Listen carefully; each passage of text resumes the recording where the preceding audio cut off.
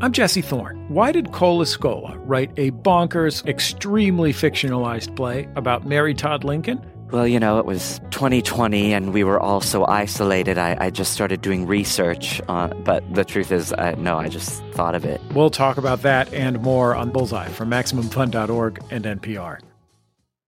Hi, this is Dave Isay, founder of StoryCorps. Support for our podcast and the following message comes from Morgan Stanley, a proud sponsor of StoryCorps.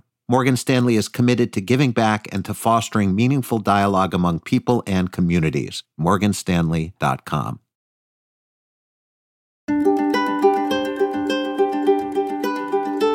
With Memorial Day weekend coming up, we're thinking about sacrifice, the bonds that form between people who literally go through war together, and how it affects those on the battlefield and back home. It's the StoryCorps podcast from NPR. I'm Camila Kashani.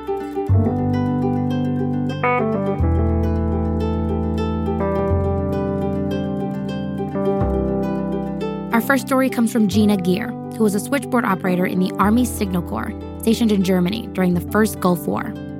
That's where she met Army specialist Jody Walls, who played trumpet in the Army band. At StoryCorps, Gina told their 22-year-old son Ryan about how Jody stood out to her in a sea of soldiers. What made him different than other men in the military? Oh, he's definitely different. He had a sense of duty about his job, but on the other hand, didn't care. He was quick-witted, and I remember he told me that he was in formation, and the general comes by, gets to your dad, and he says, "Soldier, looks like you got grass on your boots." And your dad says, "It's camouflage, sir." He was so charming and so confident and so just kind, actually. And I remember once in a while the band would let me ride the bus with them. And I was sitting next to him and he said, "I want you to listen to this." And it was the slow version of Chuck Mangioni's "Feels So Good." Mm-hmm. And he says, "I'm going to play that at my wedding." And I said, "Well, whoever you get married to is going to be so lucky." I know it sounds corny. This is the worst thing I've ever heard. I know. But anyway, and then when we got married, he played that song at our wedding. And it was so romantic. And it's one of my favorite memories. What do you think he liked about performing? He liked playing high notes. I have this image of this older, heavier weight guy just walking up in front of the stage like he owns the place, putting the trumpet to his face and just blowing as hard as he can with his eyes closed. And he'd get done and he'd be just so ecstatic. Yeah. And he loved playing for Memorial Day, when they would go around the cemeteries. Mm-hmm. And he felt that it was necessary to do that, to pay tribute to these people. He was honored to do it. The military, sacrifice, service, and playing taps. He took that job seriously. Yeah. Eventually, they both moved back to the U.S. They left active duty, and they had Ryan and his brother. And then things started to take a turn. I think what he had in the military, he didn't have it in civilian life anymore. A greater good, like whatever scaffold he had been standing on started to crumble, and he didn't have a way to either build a new identity for himself or rebuild what he had because he couldn't ever go back. And then he started to drink more and more and more. And it wasn't that he was violent when he was drunk either. No. He was just drunk. But I couldn't stay in the relationship anymore because my goal was to protect you guys. I remember at some point I did leave him a note and I thanked him. I thanked him for those years that were good times. I wanted to thank him for allowing me to raise you guys. I think on some level he knew that it was better that you were with me. And I think he knew. Well, he told me. He told you that? Yeah. I could tell it was really bothering him. But it was like he was admitting that he wasn't good enough for his kids or something.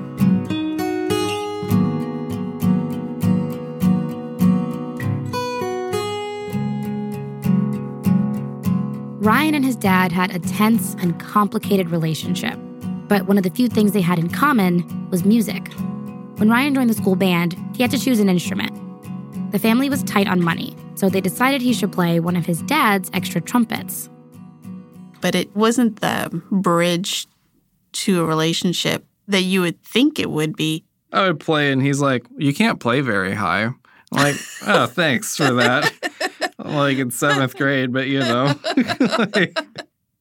So as I started becoming my own person, it felt like he didn't make it a priority to reach out or connect to me. And that was pretty hurtful.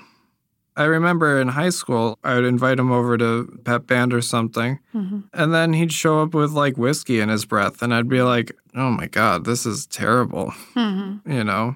He'd go into his performance mode and clapping my band director on the back and being a bombastic, likable guy. Right. Which is kind of, in public, the only mode he had. Right. He wasn't the superhero and he wasn't the villain. He was just complicated. Yeah.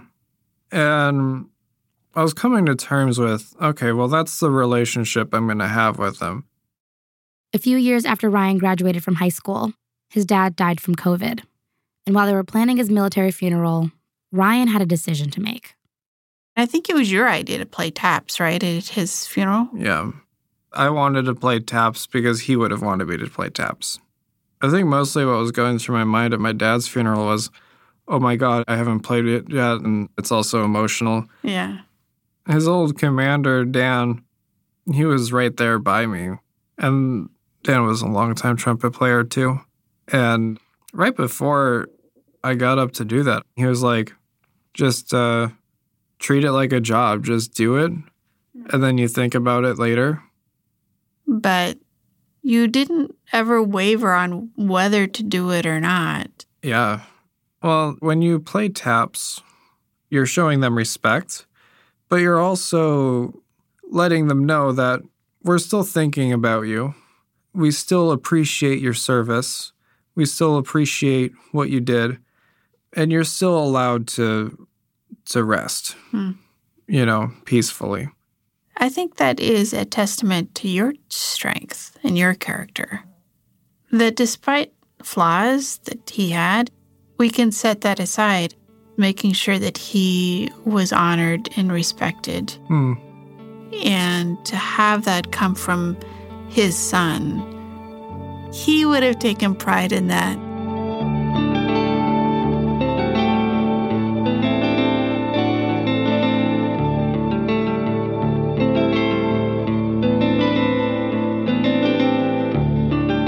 That was Gina Gear and Ryan Walls, remembering Army Sergeant First Class Jody Walls, a Desert Storm veteran and a member of the Honor Guard. He retired in 2019.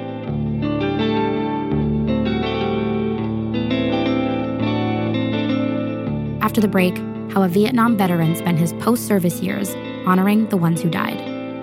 Stay with us.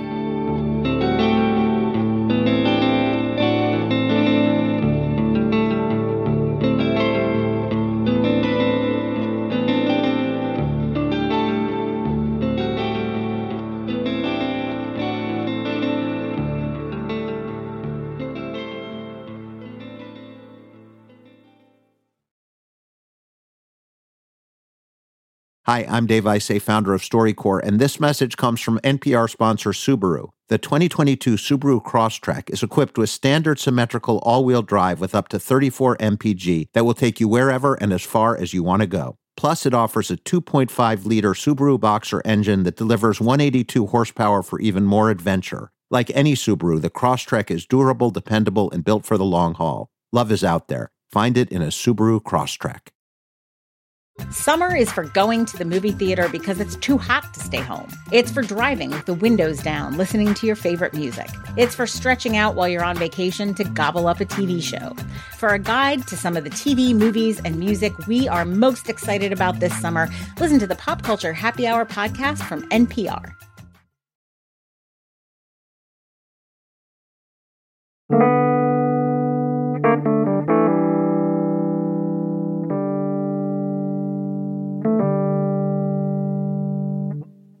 Jerry Felton came back from serving in Vietnam, he dealt with, in his words, bitterness and hatred from folks who didn't agree with the war. I was not welcome back to the States. We were told, leaving the military, do not wear your uniform. One lady called me a baby killer. Then in 1982, the Vietnam Veterans Memorial Wall went up in Washington, D.C. It's engraved with the names of the service members who died in the war, over 58,000. And Jerry decided to go see it. He remembered that day with his friend, Rick Weidman. Going to the wall, I had mixed feelings. But as we were walking about, people would leave things all over the wall. Anyone could leave something. No one could recognize certain objects there, so I pointed them out. One of the things I immediately recognized was the military hospital pajamas, because I wore them a long time. So we decided that we were going to make this a collection. And I was asked to come in and assist in setting all this up. They created the job around you. So it's not that you chose to work at the memorial, but it chose you? It chose me. I really do think that it chose me. There were about 8 million Vietnam-era veterans, and out of that number, I, for some reason, was the one chosen for this. I don't know why, but I've often thought about that. Jerry was the first curator for the Vietnam Veterans Memorial Collection. He helped identify and care for the thousands of objects that were left at the wall. What was it that kept you coming back? During Vietnam, and I very seldom speak of this, we had walked into an ambush, and one of my friends had been killed, and I stopped to look at his body. And my sergeant came up to me and said, we have to keep moving forward. And that's why we have medics. The medic will get them. I had to go against everything I've learned growing up as regards to having feelings for people. In order to survive, I had to learn to detach. Unfortunately, not everyone has learned to reconnect. You know, there's nothing you can do to help any one of those guys. The only thing you can do is help to understand them better and leave that as a legacy so they're not forgotten. I don't understand how you do it, Jerry. Your strength is what always has knocked me over. You're the man. No, Rick, you are. Thank you. Thank you for being my friend.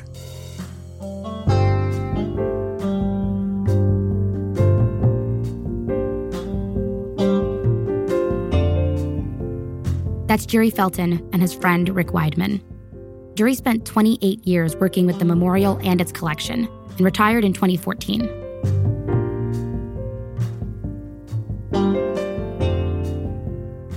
It's been 6 years since Jerry recorded with us, and I had a few more questions for him about the items people were leaving at the wall. So I called him up.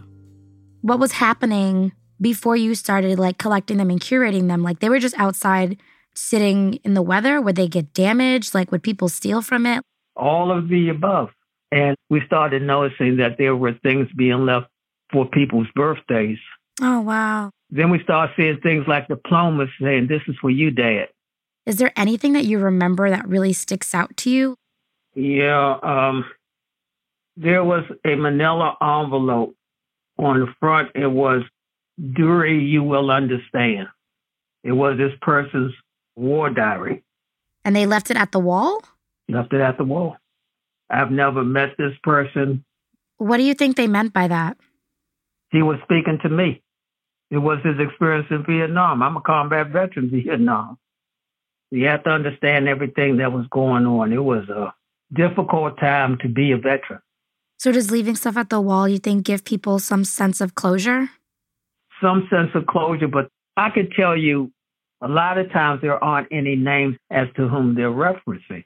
I was seeing things like, coming from the Corpsman medics, I wonder if I did enough to save your life.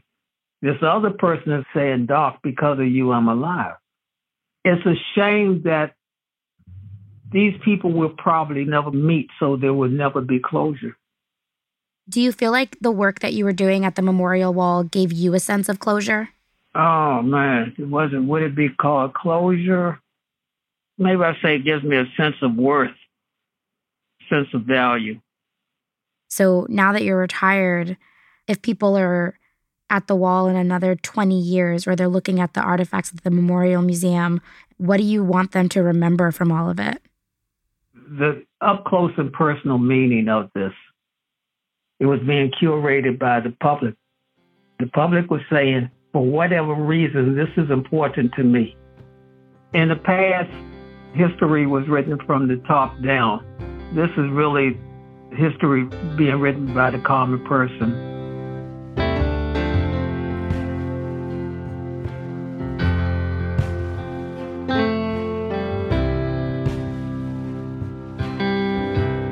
That's all for this episode of the StoryCorps podcast. It was produced by Jay Bourne and me, and edited by Jasmine Morris, who's our executive editor. Eleanor Vasili is our lead producer. Our technical director is Jarrett Floyd. Our fact checker is Natsumi Ajisaka. Special thanks to John White. To see what music we use in the episode, go to storycorps.org, where you can also check out original artwork by Lynn Lucien. For the StoryCorps podcast, I'm Camila Kashani. Catch you next week.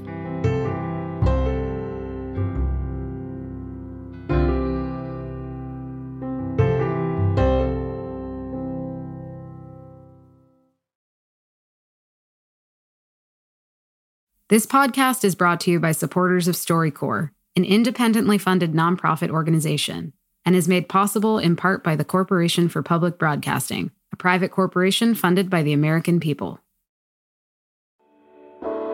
On It's Been a Minute, we're keeping you in the know when it comes to culture.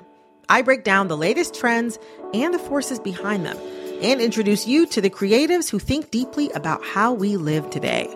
Come for some good old cultural analysis and have a few laughs with me. Listen to the It's Been a Minute podcast from NPR. Pro-Palestinian protests have popped up on college campuses across the country. But from the eyes of students, what are we missing? From the outside, these protests are painted as really violent when that couldn't be further from the truth. I'm Brittany Luce, host of NPR's It's Been a Minute, and I'm inviting you to hear from student journalists who see what the rest of us cannot. On It's Been a Minute from NPR.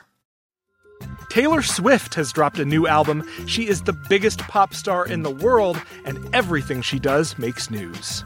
I gasped. I was like, oh my God, I've been there, and you can identify with it. For a breakdown of Taylor Swift and her new album, The Tortured Poets Department, listen to the Pop Culture Happy Hour podcast from NPR.